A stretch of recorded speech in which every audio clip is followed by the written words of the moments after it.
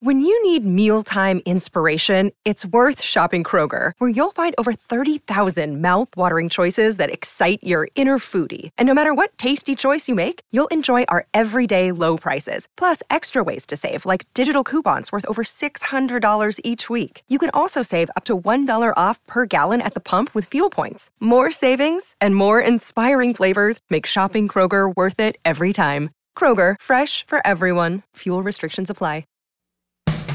Today on Something You Should Know, have you ever eavesdropped or snooped on someone?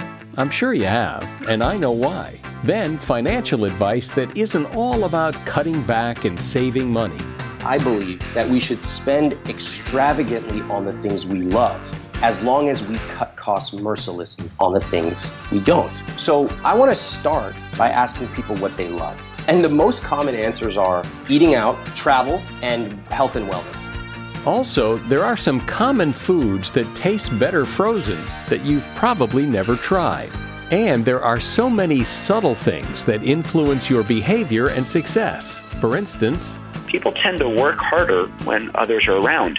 Cyclists race faster, runners run faster. People work harder when others are present. And so rather than trying to hit our goals by ourselves, we can use others to help us get there. All this today on Something You Should Know. If you have to hire someone, what's the best way? Referrals? Well, maybe that could work. But just because somebody knows somebody who knows you doesn't necessarily mean they're qualified. Or you could pull out that file of random resumes that came in during the last 6 months. Maybe there's somebody in there. Maybe. Now, if you're hiring, you need Indeed. Indeed is your matching and hiring platform with over 350 million global monthly visitors, according to Indeed data, and a matching engine that helps you find quality candidates fast. As a business owner, I've found that hiring the right people, well, there's just nothing more important. Don't leave it to chance or a referral or a random resume. Use Indeed. In the minute I've been talking to you, 23 hires were made on Indeed, according to Indeed data worldwide. Indeed's matching engine is constantly learning from your preferences. So the more you use Indeed, the better it gets. And listeners of this show will get a $75 sponsored job credit to get your jobs more visibility at Indeed.com/something. Just go to Indeed.com/something right now and support this show by saying you heard about Indeed on Something You Should Know. Indeed.com/something. Terms and conditions apply. Need to hire? Oh, you need Indeed. Something you should know. Fascinating intel, the world's top experts, and practical advice you can use in your life. Today, Something You Should Know with Mike Carruthers. Hi, welcome, and thank you for listening to Something You Should Know. Clearly, you have a lot of choices. You could be listening to one of bazillions of podcasts, and I appreciate the fact that you chose Something You Should Know to listen to today. First up, have you ever eavesdropped and maybe felt guilty about it? Well, turns out that eavesdropping or snooping is something pretty much everybody does. It's human nature, and it once served a very important purpose: survival. In fact, all animals eavesdrop. In order to protect ourselves from our enemies, we're wired to try to discover things they don't want us to know. Conversely, we keep secrets from people about things we don't want them to know. Think about the purpose of a whisper. The only reason people whisper is to tell something so that someone else doesn't hear it. Although it's considered bad behavior to eavesdrop, it's pretty hard not to do. Even though we don't need to do it for survival so much anymore, we still have that curiosity to know what other people are doing behind closed doors. We satisfy that desire today with things like reality TV, social media. All of those things tap into our biologically driven need to peek into other people's lives. And that is something you should know. Money is always a fascinating topic because I think we all have our own issues with and beliefs about money and how we approach it. Ramit Sethi is somebody who has a really good understanding of money and how people relate to it and ways to make that relationship better. Back in 2009, he published a big best-selling book called I Will Teach You to Be Rich. And a revised second edition recently came out and has again become a big bestseller. I think because his advice is different from most advice you hear about money, he has a really refreshing way to look at it and will make you feel less guilty about how you spend your money. Hi, Ramit. Welcome. Thanks for having me. So I think when people hear they're going to get some financial advice from someone like you, it's going to be stop using your credit cards, cut back, stop doing it's all about deprivation and putting your money away somewhere so you can't spend it and living a very austere life. And nobody wants to do that. So what do you say to that? First of all, I just want to say that I have a pretty realistic approach to money. I think you should use credit cards. I don't agree with some of the popular advice out there that credit cards are evil and you should stop using them. Guess what? If you use credit cards and use them wisely, you get massive returns, rewards like free hotels, free flights, etc. But the critical thing is you need to use them wisely. So everyone already knows that they should pay off their credit card debt. That's a given. And yet they don't. Why is that? Because the credit cards, number one, are engineered to get us to spend more. And number two, we don't understand the math behind it.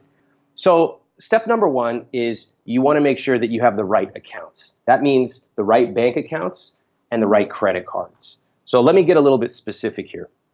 I think many people use the same bank accounts they used when their parents opened an account for them. There are a lot better accounts these days. They offer better interest rates. They let you withdraw from any ATM with no fees. Then with your credit cards, there are great credit cards that offer you amazing rewards. We're talking about 2% cash back. We're talking about amazing travel rewards. Get them. And then the third, and this is really important, you need to automate your payments. So what happens with a lot of people is they don't want to give up control. So what they do is they get these bills at the end of the month, and because they don't have a spending plan in place, they sort of get all these bills, they shrug, and they go, oh, I guess I spent that much. And that is how they start to get on this hamster wheel of debt. I can talk about how to pay off debt, and I can share some pretty interesting psychological findings about people in debt. But those are the three components. Get the right bank account, get the right credit cards, and automate your payments. All right, talk about debt and the problems people have with it. Okay, if you ask people who are in debt, for everybody listening right now, if you've got any sort of debt, if I asked you how much do you owe, guess what percentage of people don't even know the answer to that? I know that. That's got to be really high. It's got to be almost everybody. You're right. It's over 90%. Now, I ask a second question. What is the date that your debt will be paid off? Almost nobody knows the answer to that. But if you have debt, it's not the end of the world. Okay, I've talked to people who have $3,000 of debt. I've talked to people who have $250,000 of debt. It's not the end of the world. You absolutely can make a plan to pay it off. But you should know the exact month and year your debt will be paid off. That means that you have a debt payoff plan. It means that you know exactly how much money you're contributing, and it means that you've automated it. And just think of the relief. Once you know that date, it could be 2 years in the future, 2 months, 5 years, but at least you know it's happening. And what is amazing about that is once people make a plan, they start to become pretty aggressive about it. For example, if you have student loans and you pay an extra $100 a month, you can often cut that down by years. Okay, people don't understand this because it's just this murky number in the back of their head. So make a debt payoff plan if you've got it. And most people, again, they don't know how much they owe. They don't know what their debt payoff plan is, but it's not that hard. And once you plan it out and automate it, it's like, wow, I can see a light at the end of the tunnel. So let's talk about spending money and advice for people who are maybe spending too much money. You know, most of the advice that we hear is someone coming on a show like this and starting to berate everyone listening and saying, don't spend money on lattes, don't buy jeans, don't go on vacation. And I just never wanted to live life like that. And I frankly don't even think that's good advice. Saving $3 a day doesn't even really add up to that much at all. What matters and what is more important is getting those 5 to 10 big wins in life right. If you get those big wins right, just 5 or 10 of them, you never have to worry about ordering a latte or a coffee or an appetizer, ever. So some of those big wins are automatically saving and investing, are finding a great job, and if possible, negotiating your salary. I think if you're in a relationship, finding a relationship with the right person is a huge financial big win. Sounds counterintuitive, but it's one of the most important determinants of your financial health. So if you get these 5 to 10 right, you don't need to worry about $3 expenses here and there. And that's the difference in how you approach money once you integrate your psychology versus just this random advice that you see on the news all the time. I got to say, it drives me nuts. That's why I'm really happy to be able to be here and share this different perspective. But the fact is that a lot of people who are in trouble with money are in trouble because they spent too much. They spent money they didn't have, and now they're in debt. And so it would make sense, you would think, that the way you get out of trouble is to cut back on spending, that's the route out. Well, let me provide a different perspective on spending. Okay, Mike, let me ask you a question. What is something you love to spend money on? Not just like, but love. So my boys love hockey. They play hockey. So I love spending money on them on hockey things. Perfect. Okay, this is amazing.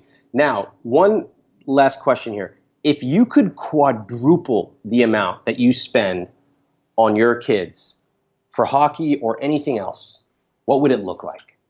Oh, I don't know. Go to more NHL games, travel to other NHL games, get them some great coaches to improve their game, I guess, that kind of stuff.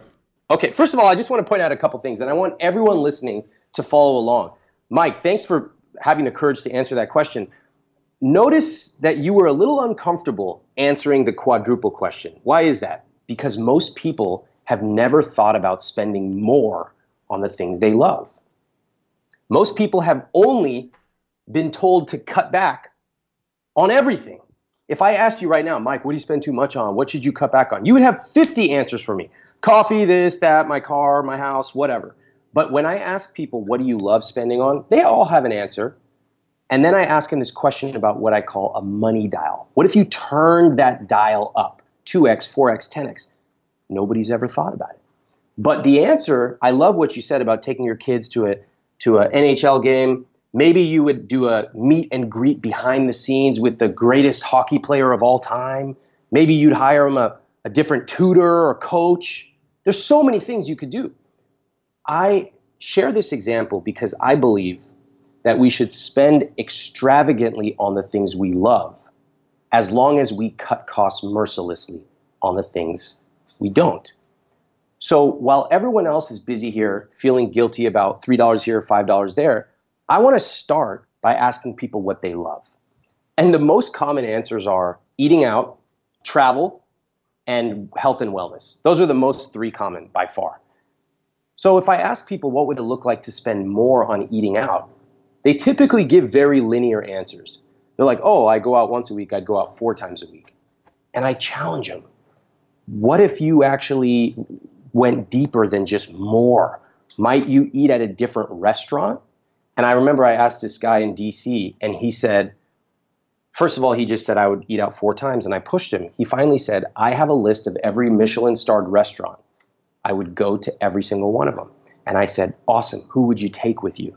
And he stepped back, he smiled, and he looked at me, he said, I would take my parents because they've never been able to afford something like that. So that is the power of using money to live a rich life. It's totally different than feeling guilty about cutting back here and there. And that's where I want people to start, is to think about spending extravagantly on the things they love, but cutting costs mercilessly on the things they don't. When you talk about wise use of credit cards, is wise use of credit cards paying off the balance every month? Is that wise use of credit cards? Absolutely. Yes. And do you ever think that, well, some purchases might need a couple months to pay off? Never. If you do that, you're making a mistake, and you should not be buying that right now. I'm generally very generous with people when it comes to their financial management, but I'm a stickler for a couple things. If you can't afford to pay off your credit card debt this month, then you need to not buy that. But some people will have, car expenses because their car broke and they can't pay it all off this month, but they need their car, so it might take them a couple of months to pay it off. Well, that's different. So first of all, that's an accident. That's something that was not predictable up front. But given enough time, almost all of these unexpected expenses are predictable. I'll give you an example. I used to get parking tickets. And to me, I was like, oh man, this parking ticket came out of nowhere. But when I looked at a year and a half of expenses, they were actually pretty predictable. Every few months, I got a parking ticket. So I created a sub-savings account, which everybody can do. And you can start to put money away. And you can put them away for things like, car repair. You can also put them away for things like Christmas gifts that are going to come up in December, or vacation. So when you go on vacation, suddenly you've got this money set aside. We're discussing some practical advice to save, spend, and invest your money with Ramit Sethi. He's author of the book, I Will Teach You to Be Rich. Another day is here, and you're ready for it. What to wear? Check. Breakfast, lunch, and dinner? Check. Planning for what's next and how to save for it? That's where Bank of America can help. For your financial to-dos, Bank of America has experts ready to help get you closer to your goals. Get started at one of our local financial centers or 24/7 in our mobile banking app. Find a location near you at bankofamerica.com/talktous. What would you like the power to do? Mobile banking requires downloading the app and is only available for select devices. Message and data rates may apply. Bank of America N.A., member FDIC. As a listener to Something You Should Know, I can only assume that you are someone who likes to learn about new and interesting things and bring more knowledge to work for you in your everyday life. I mean, that's kind of what Something You Should Know is all about. And so I want to invite you to listen to another podcast called TED Talks Daily. Now, you know about TED Talks, right? Many of the guests on Something You Should Know have done TED Talks. Well, you see, TED Talks Daily is a podcast that brings you a new TED Talk every weekday in less than 15 minutes. Join host Elise Hu. She goes beyond the headlines so you can hear about the big ideas shaping our future. Learn about things like sustainable fashion, embracing your entrepreneurial spirit, the future of robotics, and so much more. Like I said, if you like this podcast, Something You Should Know, I'm pretty sure you're going to like TED Talks Daily. And you get TED Talks Daily wherever you get your podcasts. So Ramit, I once heard someone say this, and I think it's true that people have that emergency car expense or that emergency something goes wrong with the water heater thing. And yes, you can't plan for those, except that if you look back at your expenses, something always happens. You may not be able to tell exactly what's going to happen, but something always happens, and you need to plan for that. And that makes a lot of sense to me. Me too. And I have to say, I have a lot of empathy for people who always feel like they're trying their best, and then something comes up. And I can understand, especially if you've got an old car or you live in a place that's constantly breaking down. I completely understand that. The answer, though, is not to just keep trying to put a Band-Aid on it. The answer is to step back and realize, wow, I might need to play a totally different game. And that game means I need to make a plan, set an emergency fund up, automate it, and then if I have to use it, I'm set. That way I don't fall 2 steps behind when something comes up, because it always will. Well, it's kind of refreshing to hear this advice because you're really coming at it from a different perspective rather than the usual, stop spending money here, don't waste money on that, cut back on everything. You're saying, spend money on the things you like and don't waste money on the things you don't. And it makes perfect sense. And I think people need to hear that. Thank you. Thank you for saying that. And that is exactly how I feel. I think when you ask most people, what are the first words that come to mind when you think of money? They will almost always say the same things: shame, guilt, embarrassment, and is it too late? These are super common. Every single one of them is negative. What I like to hear people say after they read my book is calm, cool, collected. I have a plan and I'm living a rich life. And what I love about this concept is if your rich life is sitting front row at a hockey game, or if it's buying a really nice leather jacket, or eating out at an amazing restaurant once a month, once a week for that matter. Great. Be my guest. I'll show you how to do it. And I think that there's too much judgment in the personal finance world. I think that honestly, people want to spend money on the things they love. They do need a little bit of guidance as to how to make it all work. But if they focus on the 5 or 10 things that matter, and they learn certain things that are super counterintuitive, like the power of investing, if they learn about how to negotiate their salary, if they learn that, wow, buying a house is not always the best investment, and that renting can be a really good financial decision, that's super not talked about, suddenly people start to realize, wow, I can take control of my money and create my rich life. It's totally different than what everybody hears every day. Okay, lastly, since you just brought it up, negotiate your salary. What's the best way to tackle that? Okay, when it comes to negotiating your salary, I have helped thousands of people do it, and a lot of them negotiate between $6,000 and $20,000 on average. That's a big number, but it depends on how much they're already making. So the typical advice that people think is that they're going to kick down their boss's door and just stick out their hand and say, give me money. That's not how it works. There's a much better approach, but it means you have to slow down. So the first thing you want to do is you want to ask your boss, can I set up a meeting? I'd like to understand what it takes to be a top performer here. You meet your boss, you ask him, look, I think I'm doing a good job, but I really like to do a great job. What would it take? And you discuss that. You summarize it, you start to execute on that. And then by the time you go back and meet your boss, which is typically 3 to 6 months later, you've got the data, and I show you where to pull the salary numbers from. And you come there and you're polite and happy. Your boss is happy too because you're making him or her look amazing. You pull, like theatrically, you pull these papers out of your briefcase or your bag. It's called the briefcase technique. And you show them, this is what I've done. This is what people in my role are typically paid. I'd like to discuss a compensation adjustment. And notice that there's no surprise because your boss already knows this is coming. Now, I'm simplifying the whole thing here, but what you can find is that most people are underpaid by thousands. And to get a $3,000, $5,000, or $10,000 raise is a massive change to people's lifestyle. So people forget there's a limit to how much you can cut, but there's no limit to how much you can earn. And you can earn more by negotiating your salary. There's so many ways, but people forget and they focus only on cutting. They forget that you can earn more money too. And when you earn more money and you have more money, you have theoretically money to invest. So let's talk about investing. Right now, I can tell you there's tons of people listening saying, yeah, investing feels like gambling to me.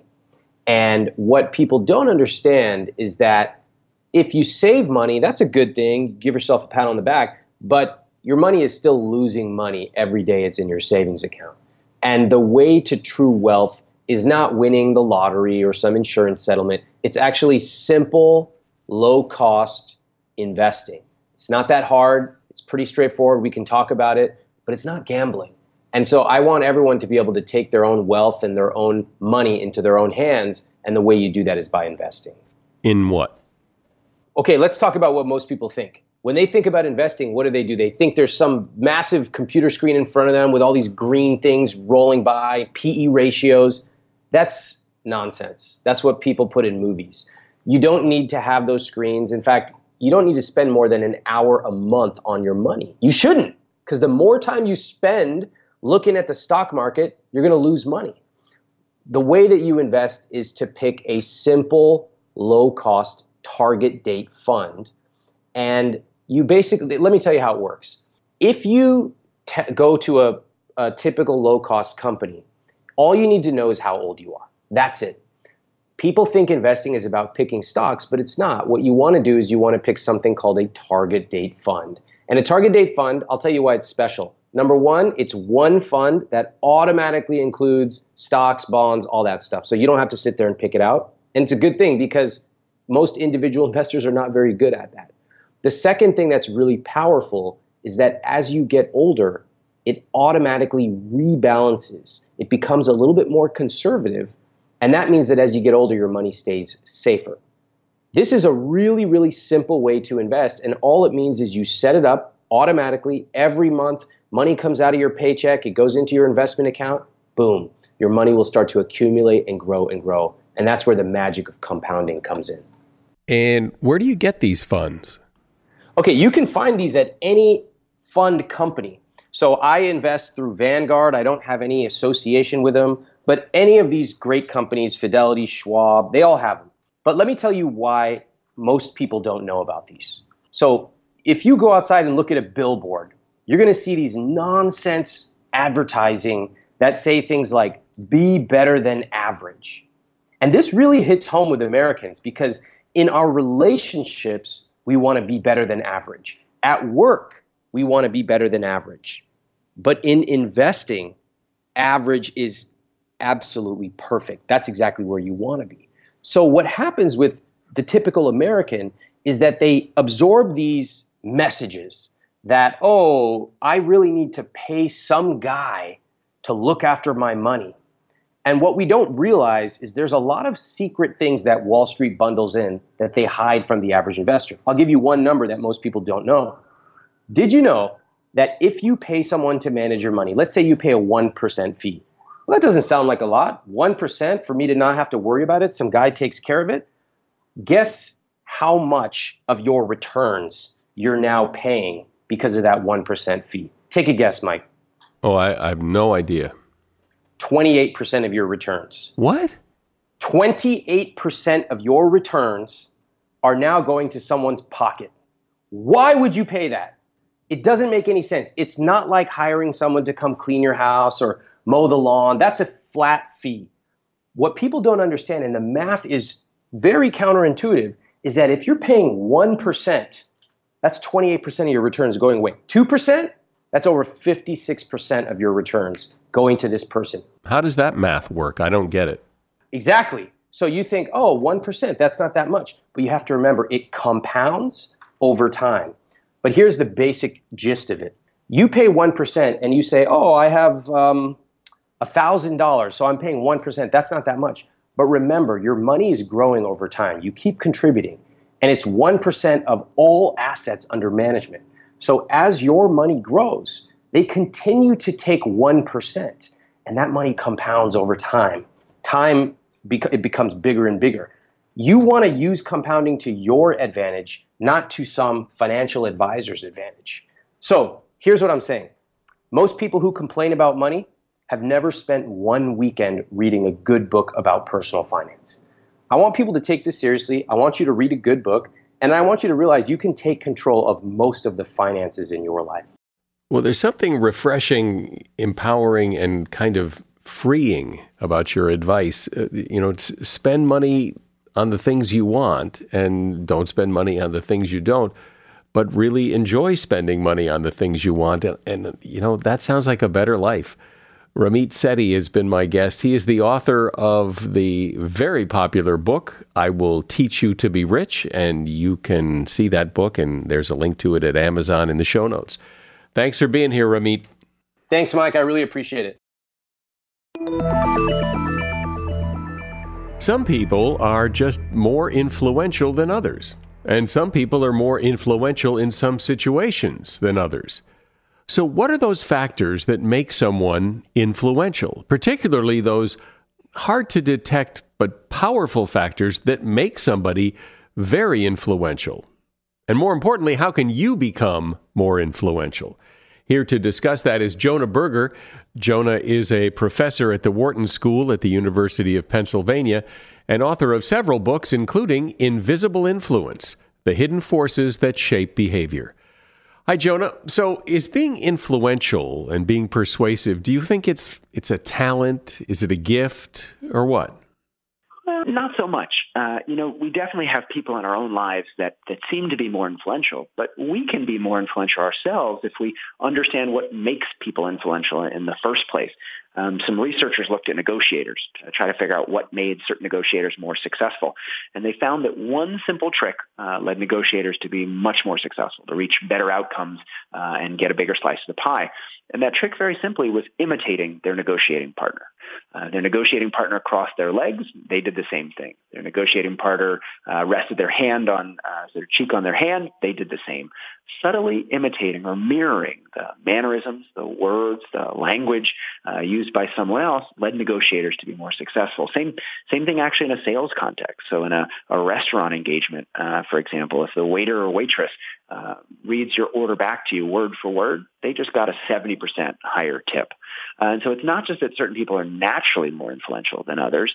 They use some of these tools that we ourselves can use. We don't just want to listen to others. We want to emulate them as well, whether their language or their mannerisms. The more we seem similar, the more likely they'll be to like us, to trust us, and the better those interactions will go. I imagine most people would think, gosh, that seems so simple and so elementary that it couldn't work. How could that be a way to be influential just by mirroring back? So there must be other ways that we don't think of that are kind of below the radar there that work. Correct? Yeah, and in this case, imagine you and I are chatting and we find out we have the same birthday, or we went to the same high school. Suddenly we feel like we have more in common. We feel a kinship. We like each other more. We trust each other more, and our interactions go better. And that's exactly what mimicry does. But mimicry is only one of the dozens of subtle and often surprising tools. That another great one is the power of peers to motivate us. How can we use others to help us reach our goals? And it turns out that peers can be a great way to do things we couldn't do otherwise. People tend to work harder when others are around. Cyclists race faster, runners run faster. People work harder when others are present. And so rather than trying to hit our goals by ourselves, we can use others to help us get there. Working out at the gym, for example, rather than at home, or going running with someone else rather than running alone will help us run faster, work out harder, and as a result, be more successful. You talk about how new products should be different, but not too different. How does that fit into this discussion? Yeah, they're different flavors of influence. Sometimes people do the same thing as others. Sometimes they do something different. And sometimes they do something in between. And this in between is really important when launching a new product or idea. I think a good way to think about it is pitching like Goldilocks from Goldilocks of Three Bears fame. Usually we think it's all about being different. A new product or service, we want to talk about how different it is than something people have seen before. If they feel like it's different, they'll want it and will be successful. But if you look actually at successful companies and ideas, they tend not to be different. When you think about Google and Apple, for example, is succeeding because they're different, but Apple actually wasn't the first, or Google wasn't the first to introduce the things they've become synonymous for. Google wasn't the first company to do online search. They just did it a little better than someone else. Apple wasn't the first to introduce the digital music player. They just did it better than someone else had done. And so if you actually look at the data, it's not about being different. It's about being optimally distinct, similar and different at the same time. If something is too different, people think it's scary. I don't know how to use this. I don't know how to fit this in to my existing world. Why should I buy this if I don't know how I'm going to use it? At the same time, if something is too similar, exactly the same as what we're doing already, what's the reason to switch? Why do we need to put the effort in to do something different? In between is just right. Just like Goldilocks and the Three Bears, one side's too hot, one side is too cold, but in the middle is just right. When we mix similar and different, when we're optimally distinct, that's when companies and ideas end up being successful. Similar enough to feel familiar, so people understand it, they can see how it fits in their life, but different enough to feel novel, feel distinctive, and feel worth adopting. Give me some other examples of this, because there's so many in the book. You say that successful athletes have older siblings. Is that going back to the idea of having peers that push you along? It's both. It's actually being similar and different at the same time. When researchers looked at what makes elite athletes successful, or what they have in common, they found that a lot of them had older brothers or sisters. And you might think it's all about older brothers and sisters playing the same sport. So if your older brother or sister plays tennis, you sort of follow them along to their tennis lessons, and you pick up a racket earlier, and you play with them, and you learn, and you compete, and so you get better. But it turns out that actually wasn't the case. Elite athletes had older brothers and sisters, and those older brothers and sisters tended to play sports, but they were often a different sport from what the younger child ended up succeeding at. And so why was that helpful? Well, it turns out that older siblings do two things. One, they provide a guide, a person to follow to do something, a competitor to get better, but they also provide something to contrast yourself against. If your older brother and sister is really good at tennis, it's going to be hard to be better than them tennis. They've got a head start on you. They're taller, they're bigger, and they're probably going to be much better. And so younger siblings don't just follow, they also differentiate. They try to separate themselves and craft their own path. If their brother or sister's good at tennis, maybe they take up baseball. And the same thing in our own families. If an older brother or sister is the smart one, we become the funny one. If they're the artsy one, we become the sporty one. And so those individuals in our lives, in this case, our siblings or our family members, shape our behavior often without us even realizing it. Well, it's interesting when we think about the choices that we make, and we don't really think why we make them. We pick this thing over that thing, or we do this thing over that thing. But if we stop and think, why we pick one can of pasta sauce over another, would we be able to figure it out, or is it all just happening behind the scenes? It often is happening below our awareness, often in a way we don't even realize. We did a bunch of research on baby names, looking at why people pick a given name for their child. And if you ask people, they'll give you an answer. People say, I picked this name because it's similar to my aunt's name, or, it was similar to a friend's name that I had growing up. And yet, while we all have these idiosyncratic individual reasons for picking names, when our kids get to kindergarten, they often end up having the same name as 2 or 3 other kids in their class. And so if it's all about being different, how did everyone end up being the same? We're all trying to separate ourselves. How do we end up being similar? Well, it turns out that without our awareness, we're subtly influenced by what names are popular at the moment.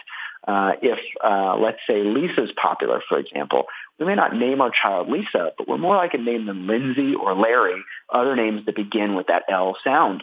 Or similarly, hurricanes. Hurricane Katrina comes around. You'd think no one would name their child Katrina after that. Yet Hurricane Katrina has a big, significant impact on naming patterns. 10% more babies were born with K names after Hurricane Katrina. Again, not the same name as Katrina, but a slightly different name, because hearing Katrina more often made those K names sound better, and as a result, we adopted them. And so even simple things like how good something sounds is not just driven by our own personal preferences. Sometimes it's driven by the things we hear and see in our surrounding environment. But what about once you have a personal preference? Is it pretty hard to move people away from that, even with all the things we know, or that you know?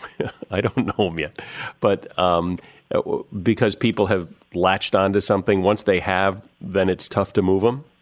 You would think so, but it's actually surprisingly easy to change people's behavior. Imagine you're out to dinner, for example, with a group of friends. And you're hungry, so you start perusing the menu.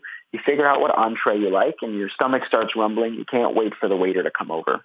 Finally, after a couple minutes, they come over. They start taking orders. Your friend of yours orders, and they end up ordering the same entree that you were thinking of getting, the exact same thing.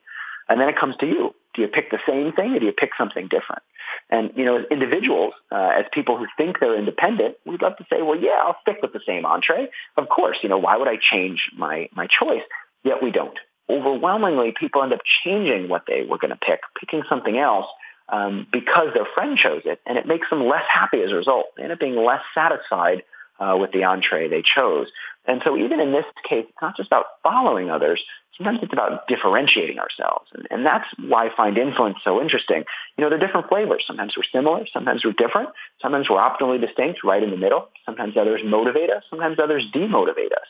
And by understanding these subtle and often surprising influences, we can take advantage of their upsides and avoid their downsides. That's an interesting example, one I've often wondered about. If you're going to have the whatever dish and somebody else orders it first, why should that influence your choice now? They should get what they want and you should get what you want.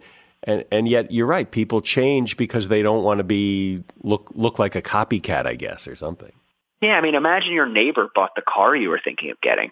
You'd say, well, I should still buy that car. It's the car I like. Yet the fact that they bought it makes us a little less likely to buy it. We're worried we're going to look like a copycat. We're worried we're going to look like exactly the same as them. And so we don't imitate, and we actually avoid doing what we already liked to try to be different, to try to be distinct. What can cockroaches teach us about motivation? So a great study was done by a number of researchers looking at what motivates people to action. In this case, they didn't look at people, they looked at cockroaches. They had cockroaches run little races. So they ran down a track trying to hide away from light, and they timed how fast they ran. What they found is that cockroaches ran faster when other cockroaches were around. A little cockroach ran faster down the track if other cockroaches were watching that cockroach. And indeed, decades of research has shown the same thing for people. We do things, many things, though not all things, faster and better when other people are around. If you're tying your shoes, for example, you're faster to tie your shoes if someone's watching you. And similarly, if you're running in a race or, biking, we're faster to run or bike when other people are around. The mere presence of others, don't have to be competing with us, but the mere presence motivates us to work harder, but not always. We've often had that experience, for example, where you're trying to parallel park and someone else is in the car and you find yourself having more trouble than you usually do. Or if you've ever tried to tie a bow tie, it's difficult to begin with, but it's even more difficult when a bunch of people are watching you. So when do others make us work faster and harder, and when do others make it more difficult for us to get stuff done? Turns out it depends on the type of task we're doing. For things that are easy to begin with, things that we've done a number of times, well, others help us do them faster and better. But for things that we're not so good at, things that are difficult, like parallel parking or tying a bow tie, the mere fact that others are present makes it harder for us to do them well. Isn't that interesting? But you're right, it's true. I mean, if you're having trouble with something, having somebody watch you makes it more difficult for some reason. And I guess you're more self-conscious of how you're screwing this up or something. But you're right. Yeah, it's really amazing. So knowing what you know and understanding that all these things are going on, well, what can we do with that information? How do you then corral all this and start using it to your advantage? Well, the first thing is awareness, right? If we're aware of influences, we're often not, but if we become more aware, if we become attuned to how they're shaping us and how they're playing a role in our environment, we can take advantage of them. Influence is not a bad thing. Often it can be a good thing. It can help us make decisions faster and easier than we would otherwise. And it can motivate us, like we talked about. It can encourage us to work harder and perform better than we would. Yet sometimes it leads us astray. Sometimes we make worse decisions when others are around. And so by beginning to understand influence, how it works and how it shows up in the world, we can take advantage of its upsides and avoid its downsides. And that's really why I wrote Invisible Influence. There's lots of scientific research on influence, but most of us still don't see it. And if we can begin to see it, that's how we can use it. Well, going back to the idea that having people around helps you do better and faster and all that, what is it about that? What's the magic ingredient that's causing that? What's going on in a person's head that says, people are watching me, I'll do this better? It's called social facilitation.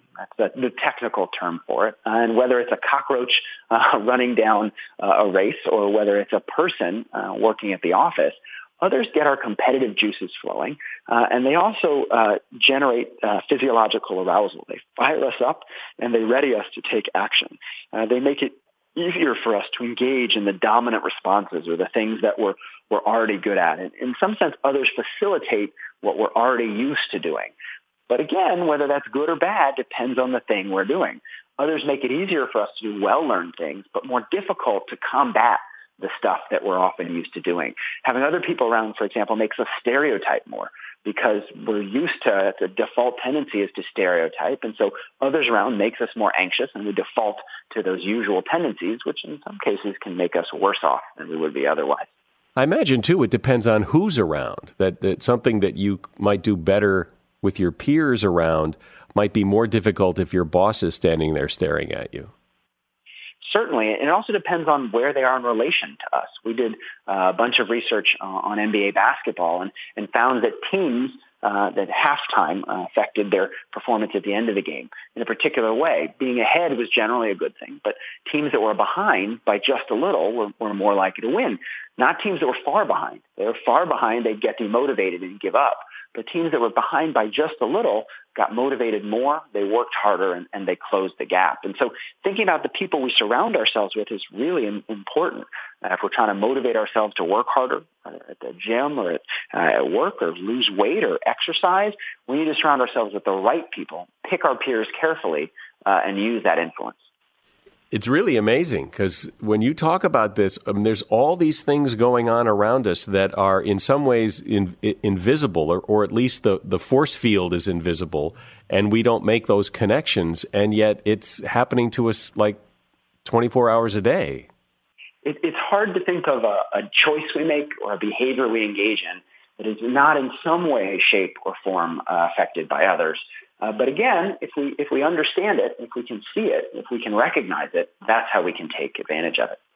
Well, and it's good to have you here because, as the title of your book implies, a lot of these influences are invisible. So it's good to have you explain them and reveal how they operate. Jonah Berger has been my guest. The book is called Invisible Influence: The Hidden Forces That Shape Behavior. And there's a link to that book in the show notes. Thanks, Jonah. Thanks. This was really interesting. Thank you so much. Good to chat. Everyone knows, or most people know and agree, that Reese's Peanut Butter Cups taste better frozen. And so do Snickers bars, in my opinion.